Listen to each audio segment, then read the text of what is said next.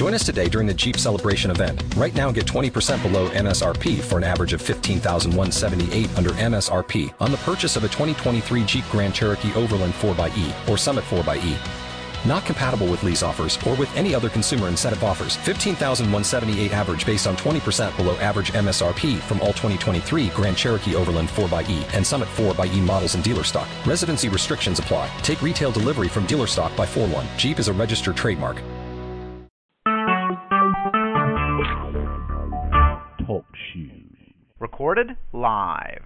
Hello, everybody, and welcome to the August 1st edition of the Life Writing Show. As you know, we do this on the first and third Saturdays of the month, and this is a discussion of the various technologies that are lumped together under the category of life writing, which is really about how do you wake up and take adult responsibility for your life.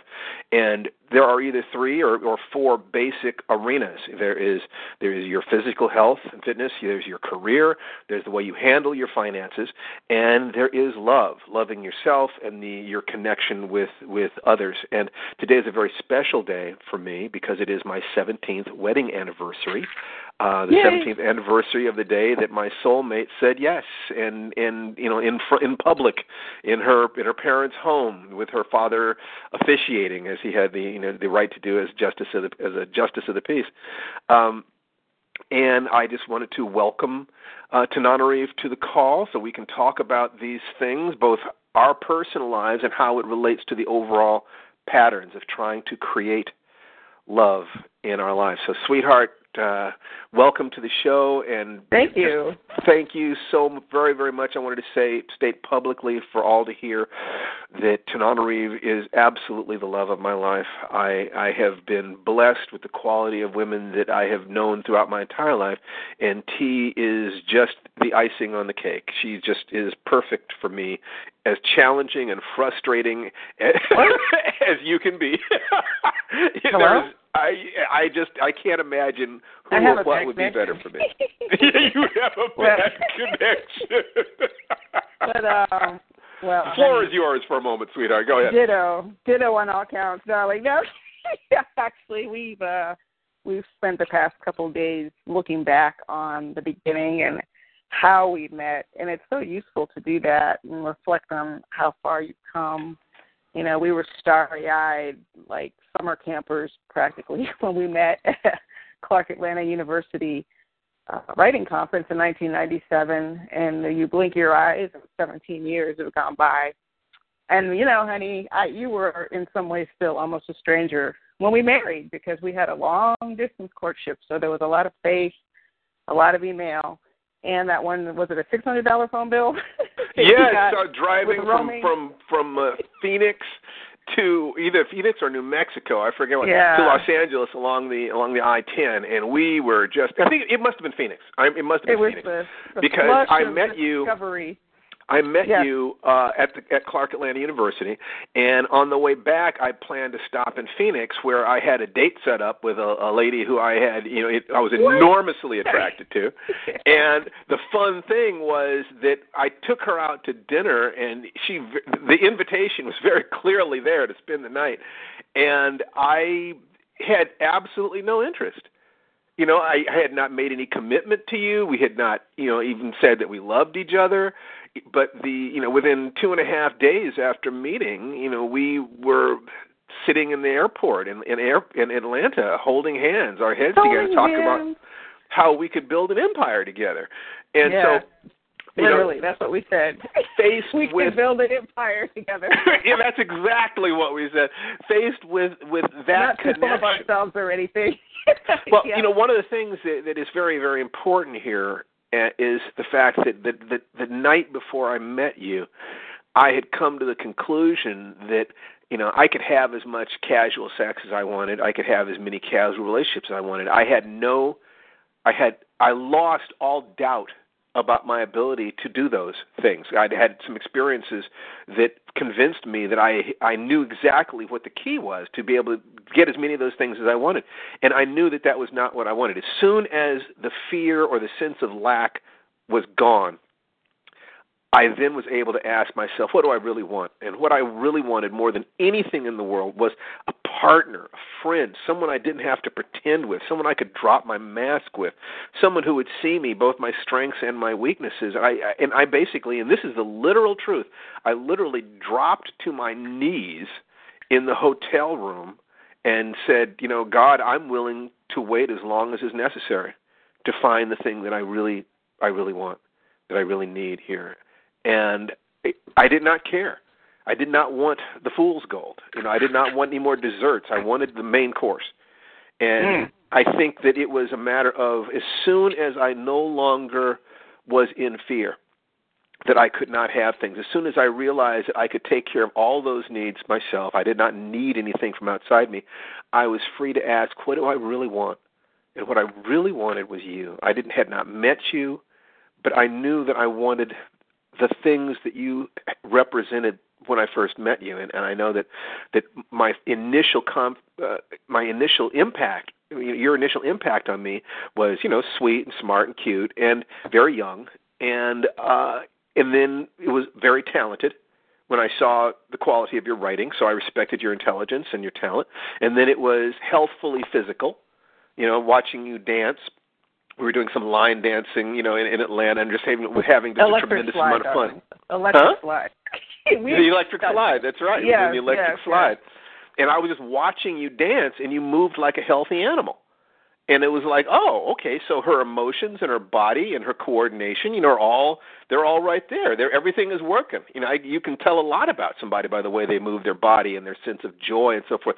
So, but I did not have the sense of loving you until I really understood how smart you were.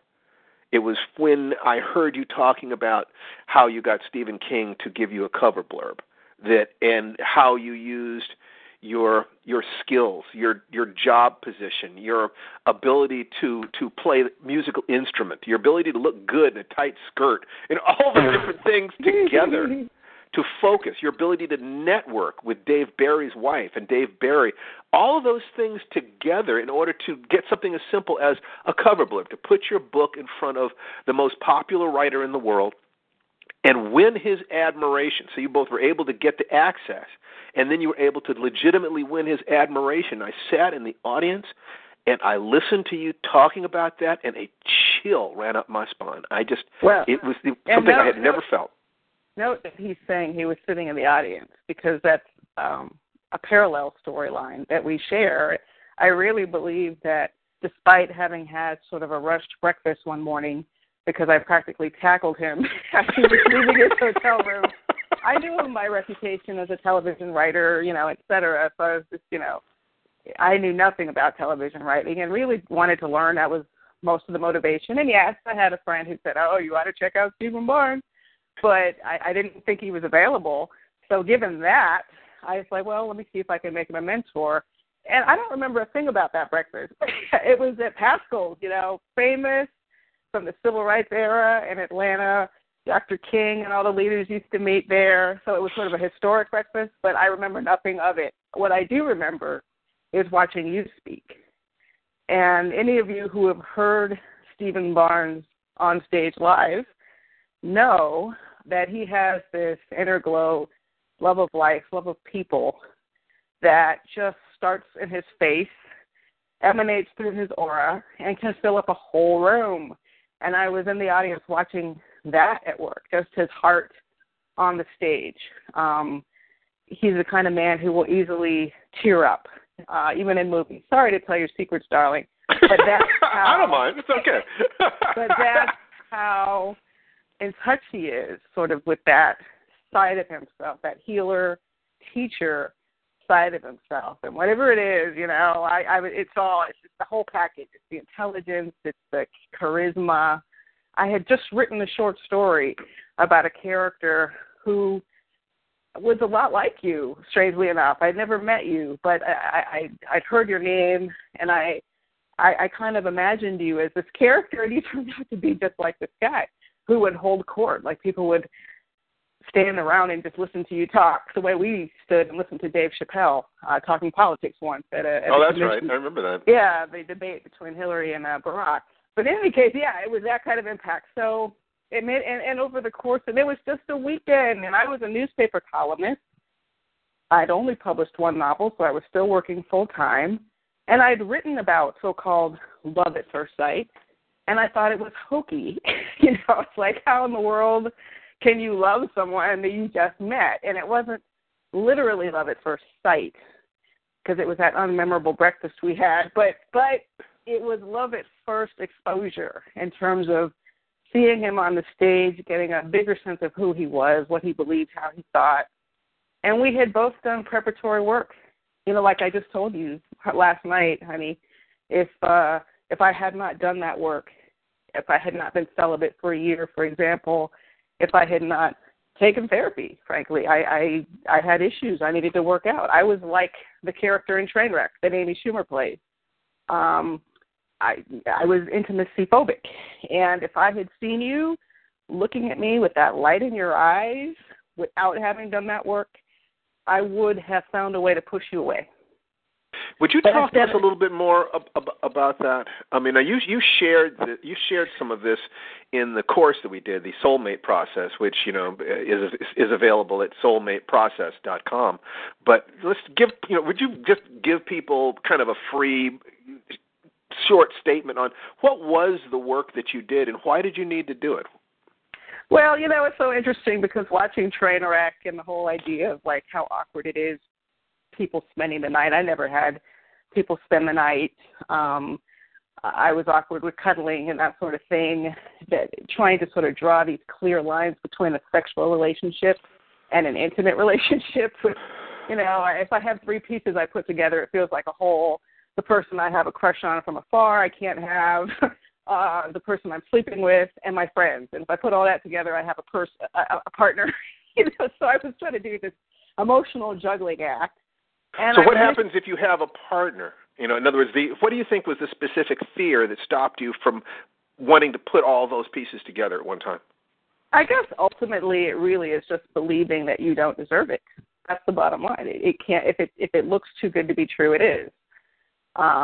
That was during the era I was writing My Soul to Keep, in fact, and I was creating Dawi, who was sort of loosely based on experiences I'd had in dating, where I thought someone was one thing, and he turned out to be something else, not because of ongoing deception like in my novel, but because I had created a kind of fantasy about who the person was.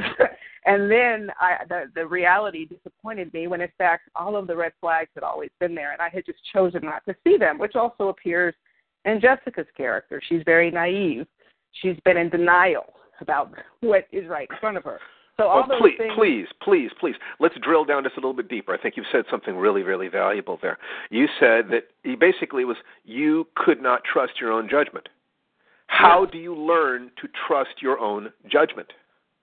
Well, for me, I had to sort of take drastic measures because, a lot of young women growing up, when you're dating, you're dealing with issues of sexuality. Sometimes young women feel an obligation to the erection, which, oh, I made that. I have to deal with it. That's right. Right, which is ridiculous. But, sometimes it's let me feel like, oh, well, he's expecting to have sex. Right. I'm not going to say the decision was always that cavalier, but I was not being picky and choosy. I was not treating my sexuality as precious. And it was often precious. It was not precious. It was leading to moments of awkwardness. It was leading to further emotional walls because you have to sort of erect even stronger walls when you're having sex so that you're not feeling anything for someone who's not feeling anything for you. Isn't that tricky? How do you feel something and not feel it at the same time? How do you separate yourself out so you can feel and not feel? That's a good question. Healthily, you can't. That's the problem. I was in a very unhealthy place emotionally about a year before we met. And as a result of that, I decided I could not trust myself to make decisions about relationships, and specifically about when it was appropriate to have sex. Right. So I gave myself a rule that I was not going to have sex again until I was in love with someone who is in love with me. And that's a pretty high standard. Wow. How long does it take to fall in love? How long are you going to wait? Are you actually going to go on dates and tell people you're being celibate? Yes, I did. I did go on dates And I did tell people I was celibate, and I would imagine they sorted themselves out rather rapidly. It was amazing how that worked. You know, this one guy I was seeing, and he knew where I stood, but I guess he thought he could wear me down with his charm or whatever. But when it came right down to it, and I was like, no. Very soon thereafter, I heard, I think we should start seeing other people. So it really helps sort out who's serious and who isn't. Like they famously said on Sex and the City, those cabs that have their lights on and are ready for a relationship, I was avoiding those cabs. I was meeting a lot of men who were slightly older, as you are, darling, who had previously been married, who had children from previous marriages, and those kinds of men, let me tell you, they know what they want. And I had serious interest from a couple of men before I met you, and I was not ready for them. I tried to go back to one later after some work, but he moved on, you know. But it was really, honestly, about valuing, loving myself, and having the courage to hold out for what I really wanted. And I passed the test about a week before I met you, you know, when I got that maybe we should see other people speech, and it hurt for about 5 minutes. And then I was healed, and I met you.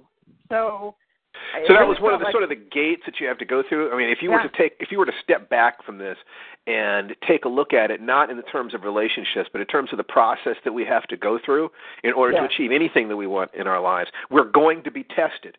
Whether you're talking about physical things, you know, if I'm about to move to another level of fitness, I will actually feel fear in terms of integrating new exercises into my program. It's the strangest and most disheartening thing at times. Why am I feeling fear about doing this sort of sit-ups as opposed to that one?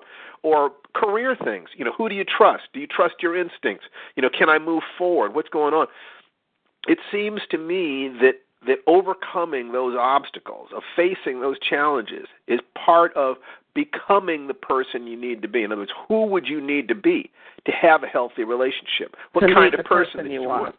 Be the person. That's right. Be the doppelganger. You know, the gender-flipped doppelganger of the kind of person that you want in your life. You have to represent the same level of values and clarity and energy and so forth, so that you feel at the deepest level, of course I deserve this. This is nothing unusual. This is who I am. And if you hold yourself precious, then you hold them unutterably precious. You are unutterably precious to me. Oh, well, thank you, darling. Yeah, that had not always been the case before you. I mean. But, I know what you're saying. It's an absolute journey. And for me, it felt like if I took one step toward the universe took 2 steps toward me. Yes. Like I'm a year or so, maybe even 18 months into celibacy. A friend of mine from the horror writing community, Michael Morano, mentions this science fiction writer named Stephen Barnes. He thinks I should meet. He thinks you told me, and we both took chances. We were taking big chances because you lived in Miami and I lived in Washington State. We could not have been any further apart, you know, in the continental United States. No. And you told me in no uncertain terms, you know, you open yourself. So if I will open myself to you, if I will show you who I really am, you will be there. You know, if I jump, you will catch me. You know, you weren't going to jump first, but you let me know. If I jump, you'll catch me. And I believed you. And I was more than willing to say, what I'm feeling for you is love. You know, I've been around the block a few times, and what I see in you is a greater potential than I've ever experienced. And I'm not going to pretend that that's not true, because I would rather have my heart broken, because I know I'll get over it, than pass up a chance at what might be the best thing that ever happened to me. Yes. And let me go back to the magic for a moment. It wasn't just that within probably a month and a half or 2 months of getting a letter of invitation to go to Clark Atlanta University, which is where we met. Like just within like a short period of time before that, Michael mentioned your name. He mentioned that you had written for The Outer Limits. I had never watched The Outer Limits on Showtime. I'd never seen it. So by chance, I was in a hotel room with my mother. I happened to see it was on. I said, let me check this out, because if the Stephen Barnes guy writes for The Outer Limits, let me see what I think of the show. It was this amazing episode. I missed the first 5 minutes, missed the credits, but it was an amazing show. Amanda Plummer is a scientist. She invents a time machine to go back in time to kill serial killers before they can strike. I just screened it for my Afrofuturism students at UCLA, and it's just such a moving episode. It's smart and it's science. It's sound and it's heart space. And I was like, oh, my God, this is a great episode. I actually called Mike. I said, listen, if Stephen Barnes wrote for this series, I definitely want to meet him. And I described the episode, and Mike said that was his episode. And just to put it in context, it's not just that was your episode. It's your best episode, right, darling? It's considered it was probably the best thing I ever wrote for television.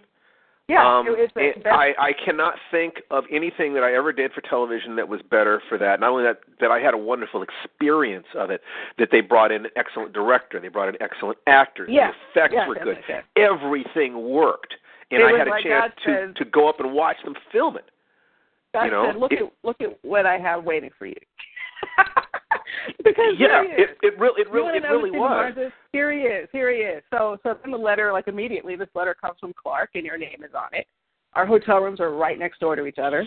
I mean, there's just like a string of pushing us together, pushing us. Well, one of my favorite stories, and I did not understand the implications of it until years later. But many years ago, I attended a WorldCon on the East Coast, and after that WorldCon, Larry Niven and I went down to Florida to go swimming with the dolphins. In Key Largo. And so I rented a BMW, which was great, and was driving down there, and I felt, at one point when I'm driving down there, I felt something I had never felt before. It felt like there was crosshairs on the back of my head. And it's like, it's very powerful emotional reaction, lasted about 15 minutes, and then it went away. I don't know what in the world that was, and I always assumed that what that was a perception that somebody was directing some really negative attention towards me because I was driving that BMW. But years later, I'm in Miami, and we're driving back and forth to your place, and I realized that when I got that crosshairs on the back of my neck years earlier, I was passing the area where you lived. Yes.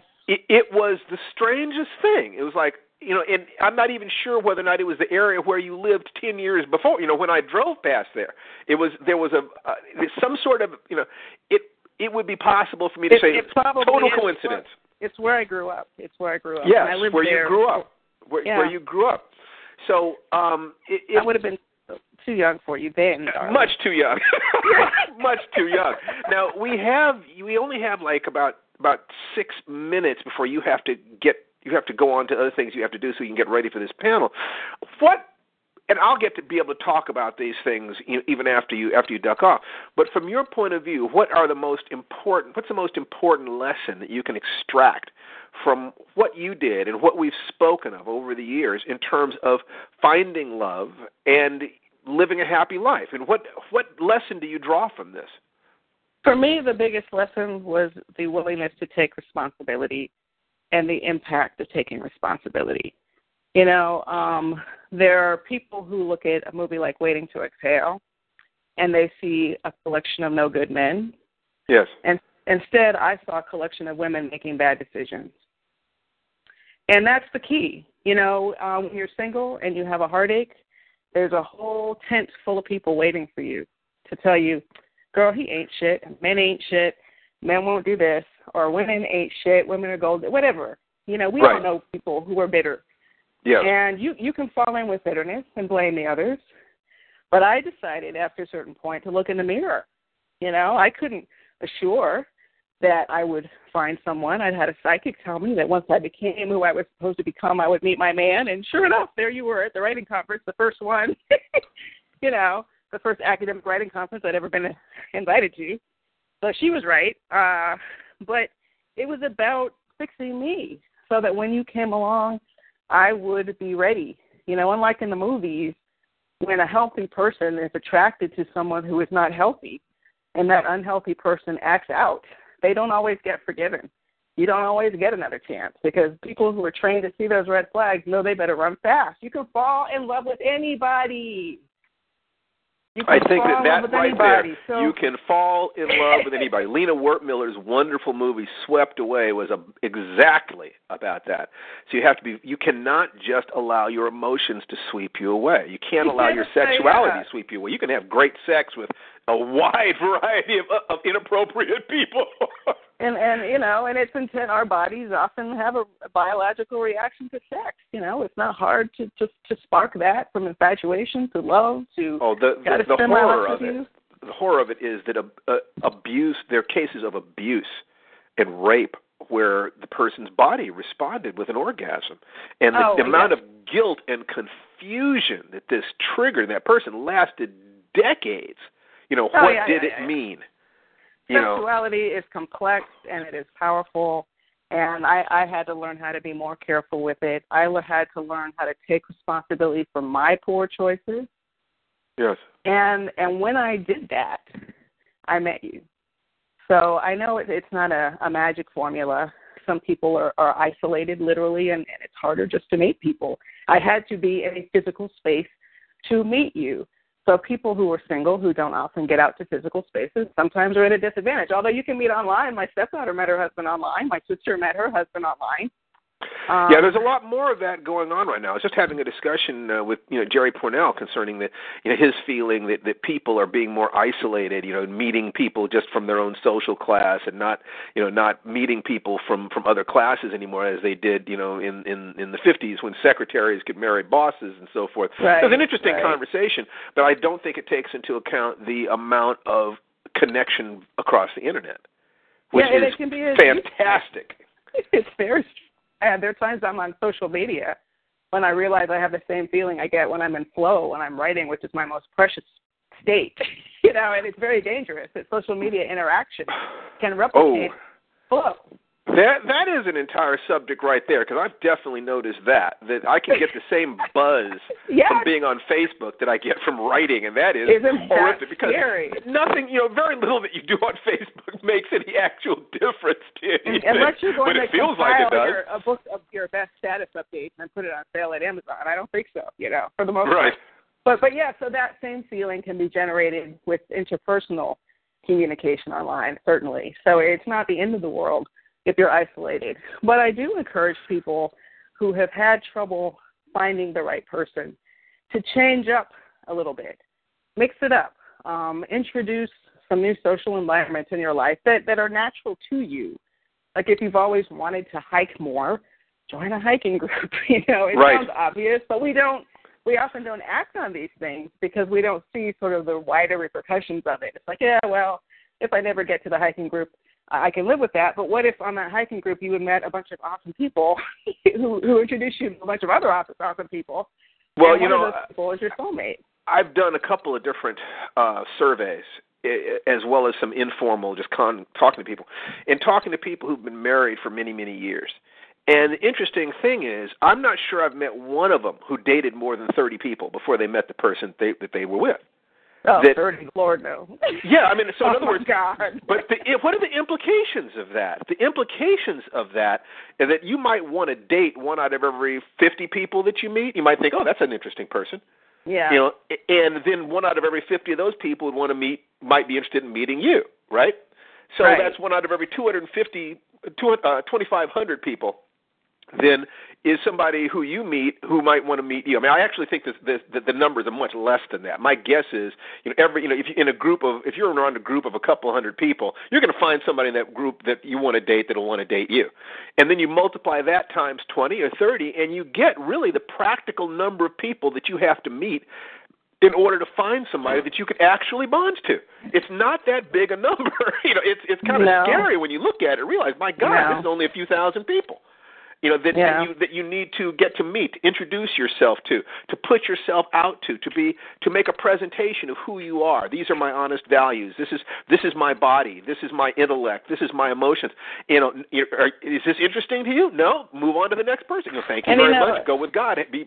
Have a great life. Go ahead. I'm going to jump in here, and then I need to jump off to finish getting ready. I'm moderating the Empire Writers Panel, the television show Empire, at Lamert Park Book Fair, if anyone's local in L.A. and you'd like to come. But in any case, and I forgot what I was going to say. It's okay. It's okay. Listen, you've given Elizabeth and me. I love you. I love you too. And Happy listen, I will see you in a half hour. I'm going to move on to Elizabeth, and we're going to talk about stuff. And I love you, sweetheart. And we're going to have a great day. Okay. Right, thank you, babe. Okay. Bye. So Elizabeth. Yes. Yes. So let's broaden this discussion. Either the things that you wanted to say while we were talking, or observations you had. Just lead the discussion a little bit, or help us recap. What is it that you saw during that discussion?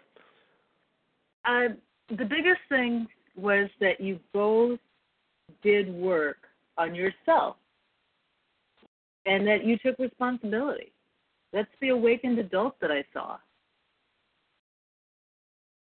I think that there is a lot in that. In other words, I'd been through, my marriage was coming apart with a woman who I love very much, still love, is like a very dear sister and dear friend to me, who gave me my beautiful daughter, who I adore beyond any ability to quantify.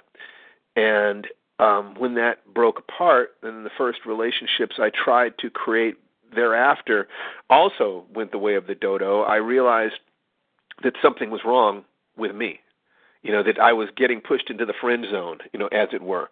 But not for a second did I think there was anything wrong with the women involved. I assumed that I was doing something wrong. And out of that came, a desperate, all right, the pain of the fear of not being able to create a bond, not being able to satisfy my sexual needs with integrity, not being able to have an emotional connection that would nurture my heart, forced me, all of that pain. But I also had faith that there will be a way. There is some way to understand this. I'm off the rails somehow. I lost something. And so I spent time coming to some conclusions about what was going on in male-female relationships that I was able to implement in my own life. But it's like, as you said, the first step was, if I'm attracted to a particular woman, I have to be on that woman's level for her to even see me. That if I'm not, it's not, and it's not even a matter of level like better or worse than. People are a lot like keys and locks. You have to fit. Do I fit this person? Are we going in the same direction? Do we have the same values? Do we have the same energy? Do we have the same, emotional healing? Am I going to drag her down? Am I going to dump my fear into her life? Will she be better with me than alone? These kinds of questions. If I want to love someone, then I want to come to them with a gift. I want to come to them and say, listen, we can have a better life together. I'm not just asking her to give to me. I have to have something to give to her, because go ahead. So you gave me an exercise 20 years ago, and that was, I was attracted to somebody who I worked with, and I had been single for quite a while at that point. And you told me that I needed to go and interview him, and I did. It was a hard thing for me to do. Okay, slow down for just a second. The specific interview was, what are you looking for in a woman? Yeah. What are you looking for in a woman? And you try to extract that from someone who you think is a worthwhile potential partner. And go ahead. Now continue. And it was emotionally gut-wrenching in many levels. What was the fear? That I'd never be there, I'd never be good enough, I didn't have the basic building materials. Right. My ex-husband had done a pretty good number on me. And it took a long time for me to heal from that. Yeah. And of this, I came up with 150 items that I thought were important. Wow. And from the discussion with this other person, it was like, okay, I still have those notes somewhere. I'd love to see them someday. Yeah, and as you know, I am happily partnered with the most amazing man in the world. You sure are. I can tell anybody who's listening that when Elizabeth found her current partner, it absolutely rolled a stone off my heart because I adore her. She's just a wonderful lady, and I also knew that there was a lot of damage from earlier in her life. And the fact that she had attracted and was holding a man who saw her as she really was and was willing and eager to partner with her, to give to her, to support her, it's like it just made me so happy, because that means you have two spirits who see each other and they say, we can walk through life together. And the fact that you guys have gone on to actually build lives together, just every time that I see that, it is another inspiration to me to believe that, yes, this is possible. This is what we actually can be. The one thing that you were talking about, all the discomfort, and what I suggest people do is you find 3 people, married or not, ideally, who come as close as possible to the ideal partner. And then you ask them, what are they looking for in a partner? What were they looking for in a partner? And you get that. You look for where what everyone's saying overlaps.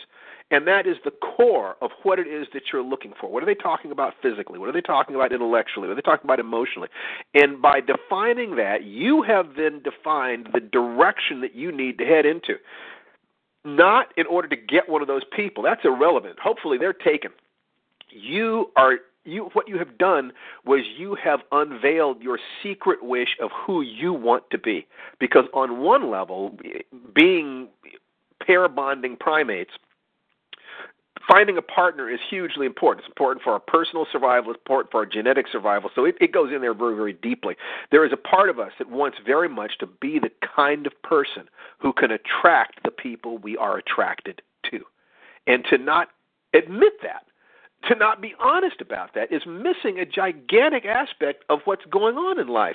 That I think that there are very few things, a huge percentage of what I've accomplished in life has been a matter of wanting to earn the respect of the men I respected and wanting to be attractive to the women I was attracted to. Just, in other words, can I be part of the tribe? Can I be a contributing member of the tribe? Can I be a healthy adult human being and therefore attract a healthy adult human being? And the 2 problems that I see are people who want to cheat, people who think, well, I don't want to do my work, but I want someone who has done their work, or someone who does not love themselves. And is saying, love me even though I don't love myself. If you don't love yourself, one of the signs is, I am afraid to ask the question, what are you looking for? Because what if you tell me something that I cannot be? If you love yourself deeply, you're not going to have that fear, because you know that the potential of who it is that you are will be attractive to someone. None of us are such special snowflakes that there is not somebody out there who has the same values, is going in the same direction. I would guess every couple thousand people, there's somebody there who you could probably partner with. And if you love yourself, then you're going to be ready, you're going to be willing to hold out for what really works for you. And the more time you have and the more secure you are, the more people you can go through to find a closer and closer and closer match, until at some point, bang, it hits. It's like, wow, this works. That person looks at you, their green light is on, your green light is on, let's boogie.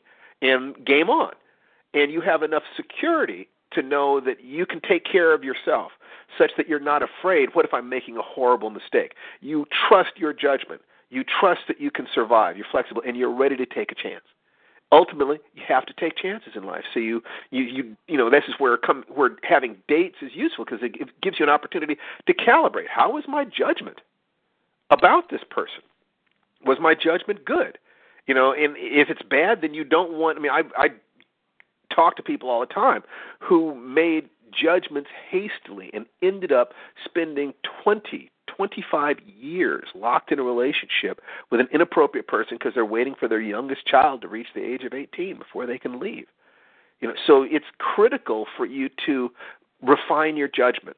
It's critical to take small chances so that you can calibrate and know, well, what things should I have looked at? What are the signs I should have seen? What is it that this person told me who she was, told me who he was? Why didn't I pay attention? They showed me in their behaviors who they were.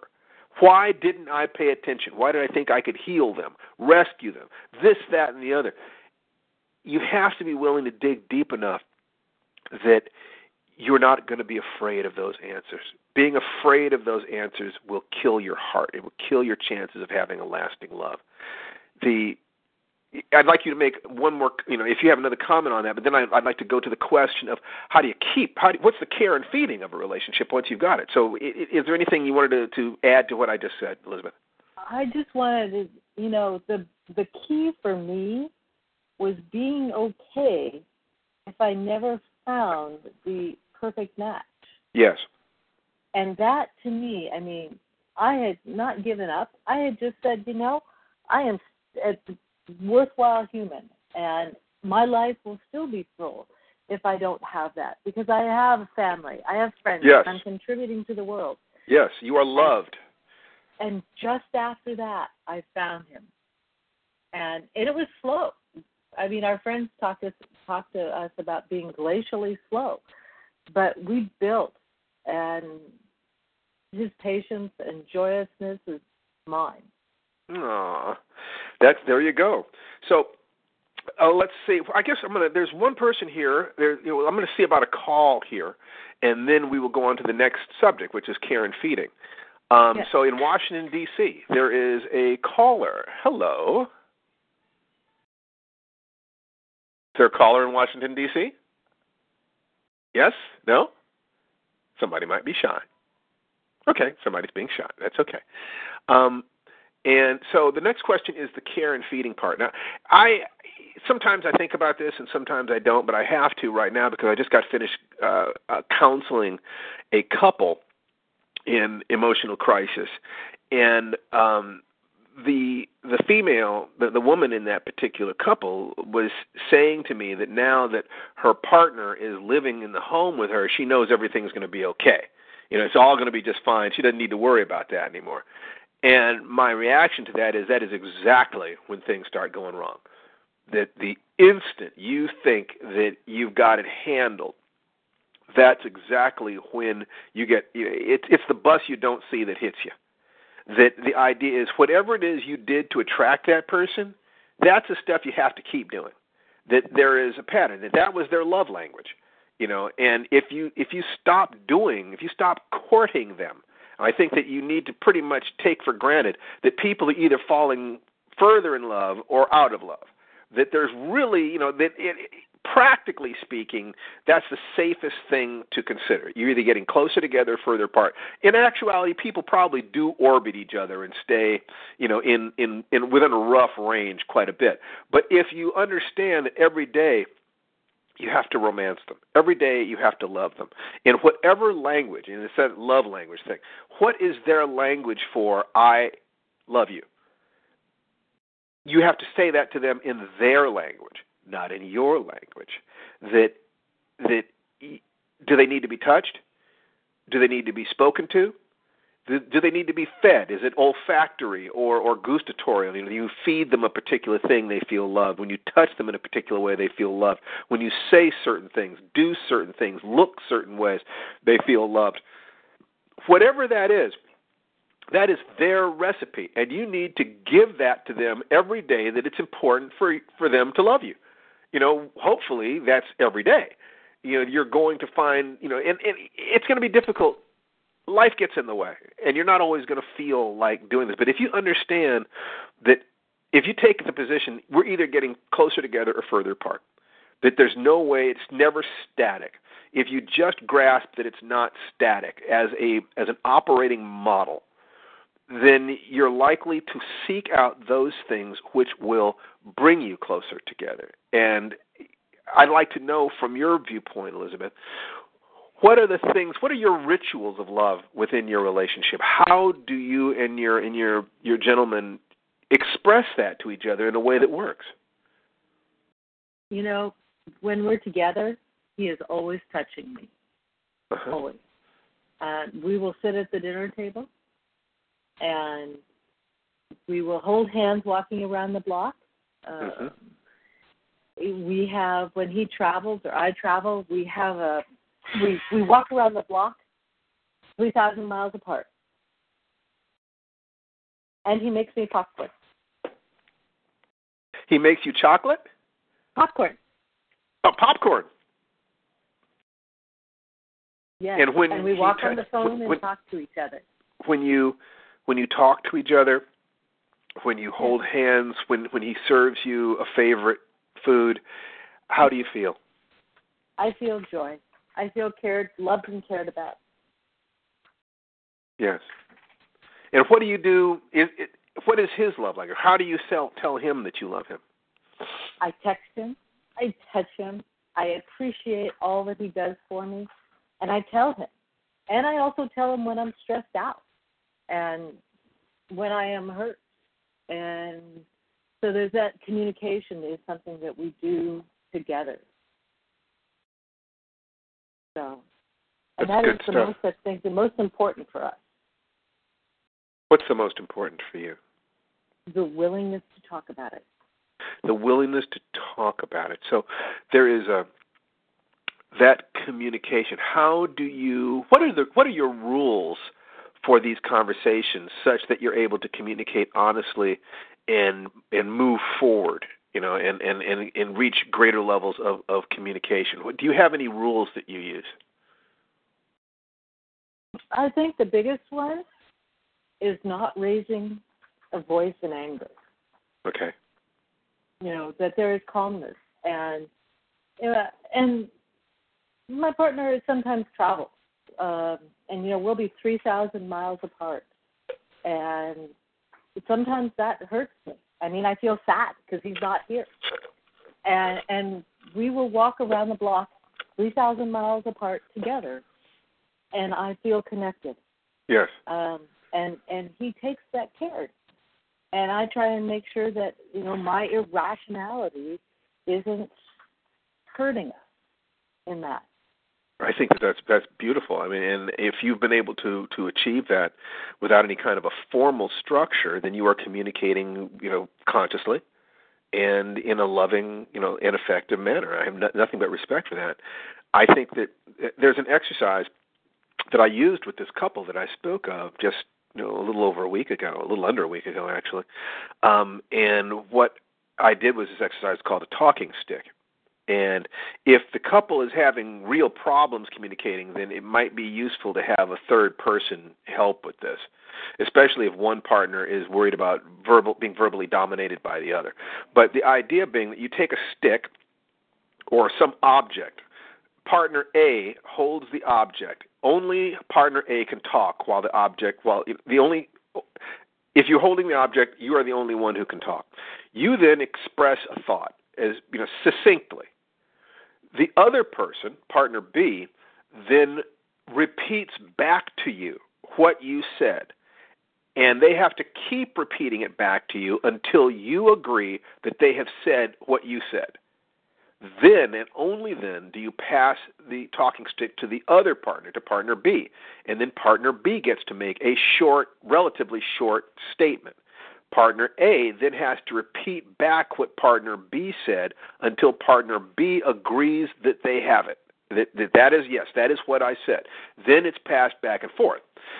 What I noticed, what came out of that process a week ago, is that partner B would say something, would make a simple statement. In this particular case, I don't feel respected, and I feel disrespected because of these events that happened.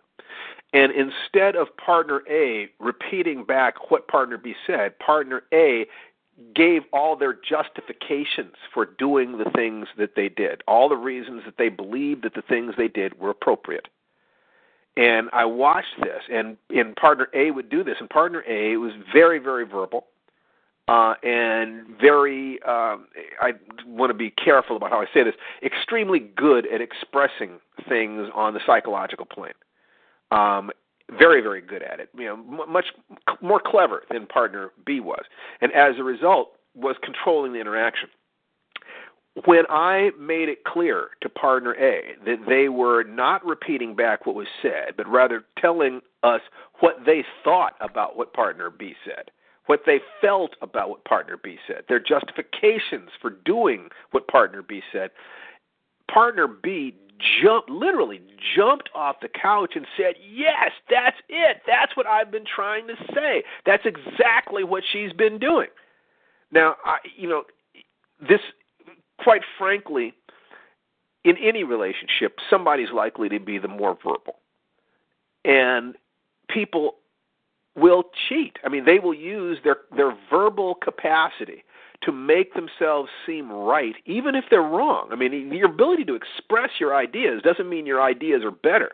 It means you're better at expressing them. And I remember Jerry Pournelle making the comment that there's two basic types of argument. You know, that there's the scientific argumentation, which is about what is true, and then there's the lawyer's argumentation, which is about I'm going to win. And you have to be careful to determine what kind of person are you dealing with. And I think that everyone is capable of being either one of those, depending on what the situation is. And I think it's very easy for us to slide into the I'm going to win, and I'm going to listen to what you're saying, and then I'm going to attack, rather than the what is true. You know, let us find that. Let us work together here to determine what is true. And if you're coming from fear, and I think most people have some fears and some discomforts around their relationships, it is very easy to use your verbal skills, your physical presence, your financial security, your relative financial security or position, any number of other things to get what you want, to club the other person into agreement because your verbal skills or your level of self-confidence is so high. I try very, very hard to see things from the other person's point of view. I know I don't always do it. I know I don't. But one of the things that I will do that has caught people by surprise is I will help them make their arguments. And I'll say, you might have missed this argument over here. It's possible that this, that, and the other. And I remember once in talking to someone who was arguing with me about a social issue, and I brought something up that invalidated one of their positions, and they said, yes, I know that. And I realized that they knew the thing that invalidated their position, but they said it anyway. In other words, they were not being honest in their argument. They just thought they could get away with it. They thought, okay, this person is too ignorant to know this fact. So you have to be very careful. It's the kinds of things that you have to look out for. Is the person arguing in good faith? And I will argue with Tananarive. And one of our agreements when we started working together as writers is that we have to agree that the relationship itself is never on the line, that the relationship itself is never at risk, that nothing that we're ever arguing about our writing, about any business thing, ever endangers our love. Never, ever.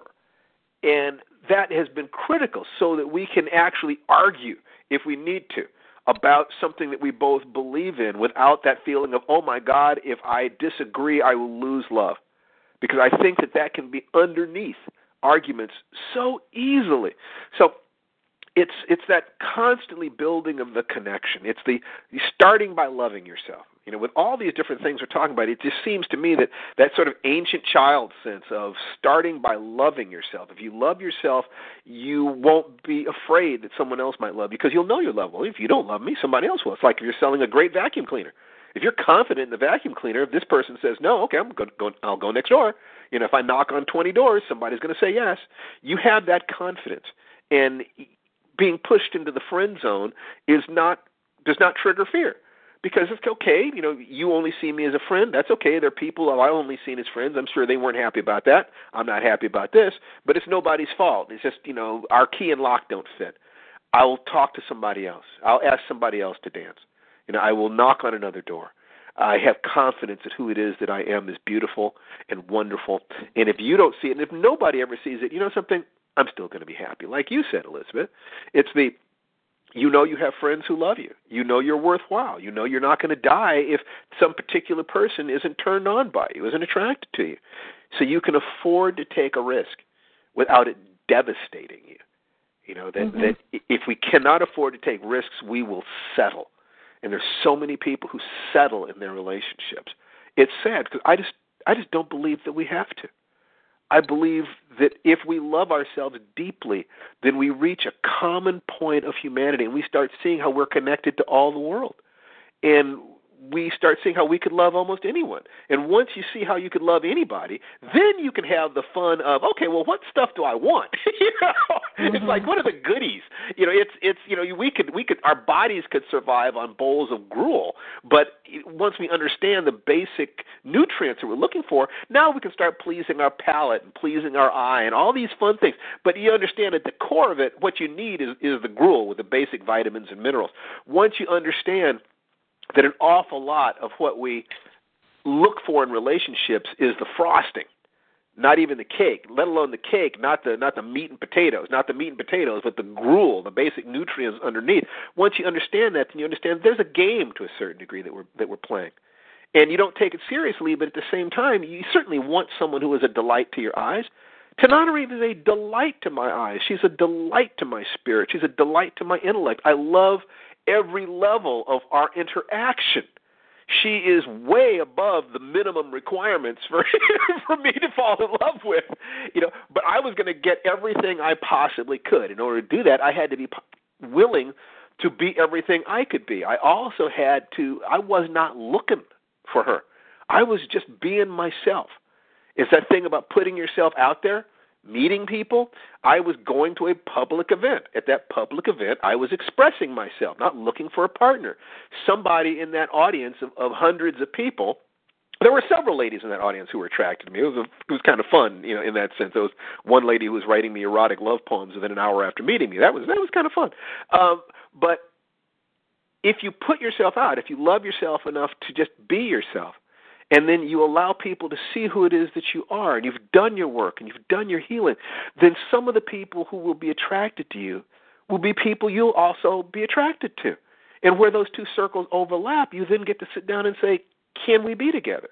Is there something here? It's not complicated. We make it so complicated. There's another call on the line. I want to see whether or not this person has a question. In West Washington State, we have a caller. Caller, can you hear me? West Washington State caller? Hello? Is West Washington State on the line? No? Such a shame. Okay, I will once again try Washington, D.C. Washington, D.C., are you on the line? Hello? Oh, I hope that our phones are okay today. If Washington, D.C. is on the line, I'm interested in speaking to you. Yes? No? Okay, I guess not. Okay, so Elizabeth, I've done a core dump in terms of a lot of things. So what have I not covered today in terms of the things that you feel that we need to cover in order to make this a useful call for our listeners? I think that the biggest thing is once you have found love, that you need to go after it every day. Not take it for granted. As we were talking before we started recording the call about memory, and I wake up every morning with my partner, and he is amazing. And those days when he does not sleep with me because he's traveling or I'm traveling, those days have been really rough on me. And learning to find mitigating habits, things to mitigate that damage, that loss, and so that I am not angry with him for leaving me when I know perfectly well. And I think people get caught into the moment and not remembering why they love the person they're with. Oh, God, that is so important. I grieve when I think about my first wife, and I'm sure that there were times when she just did not feel that I held her precious.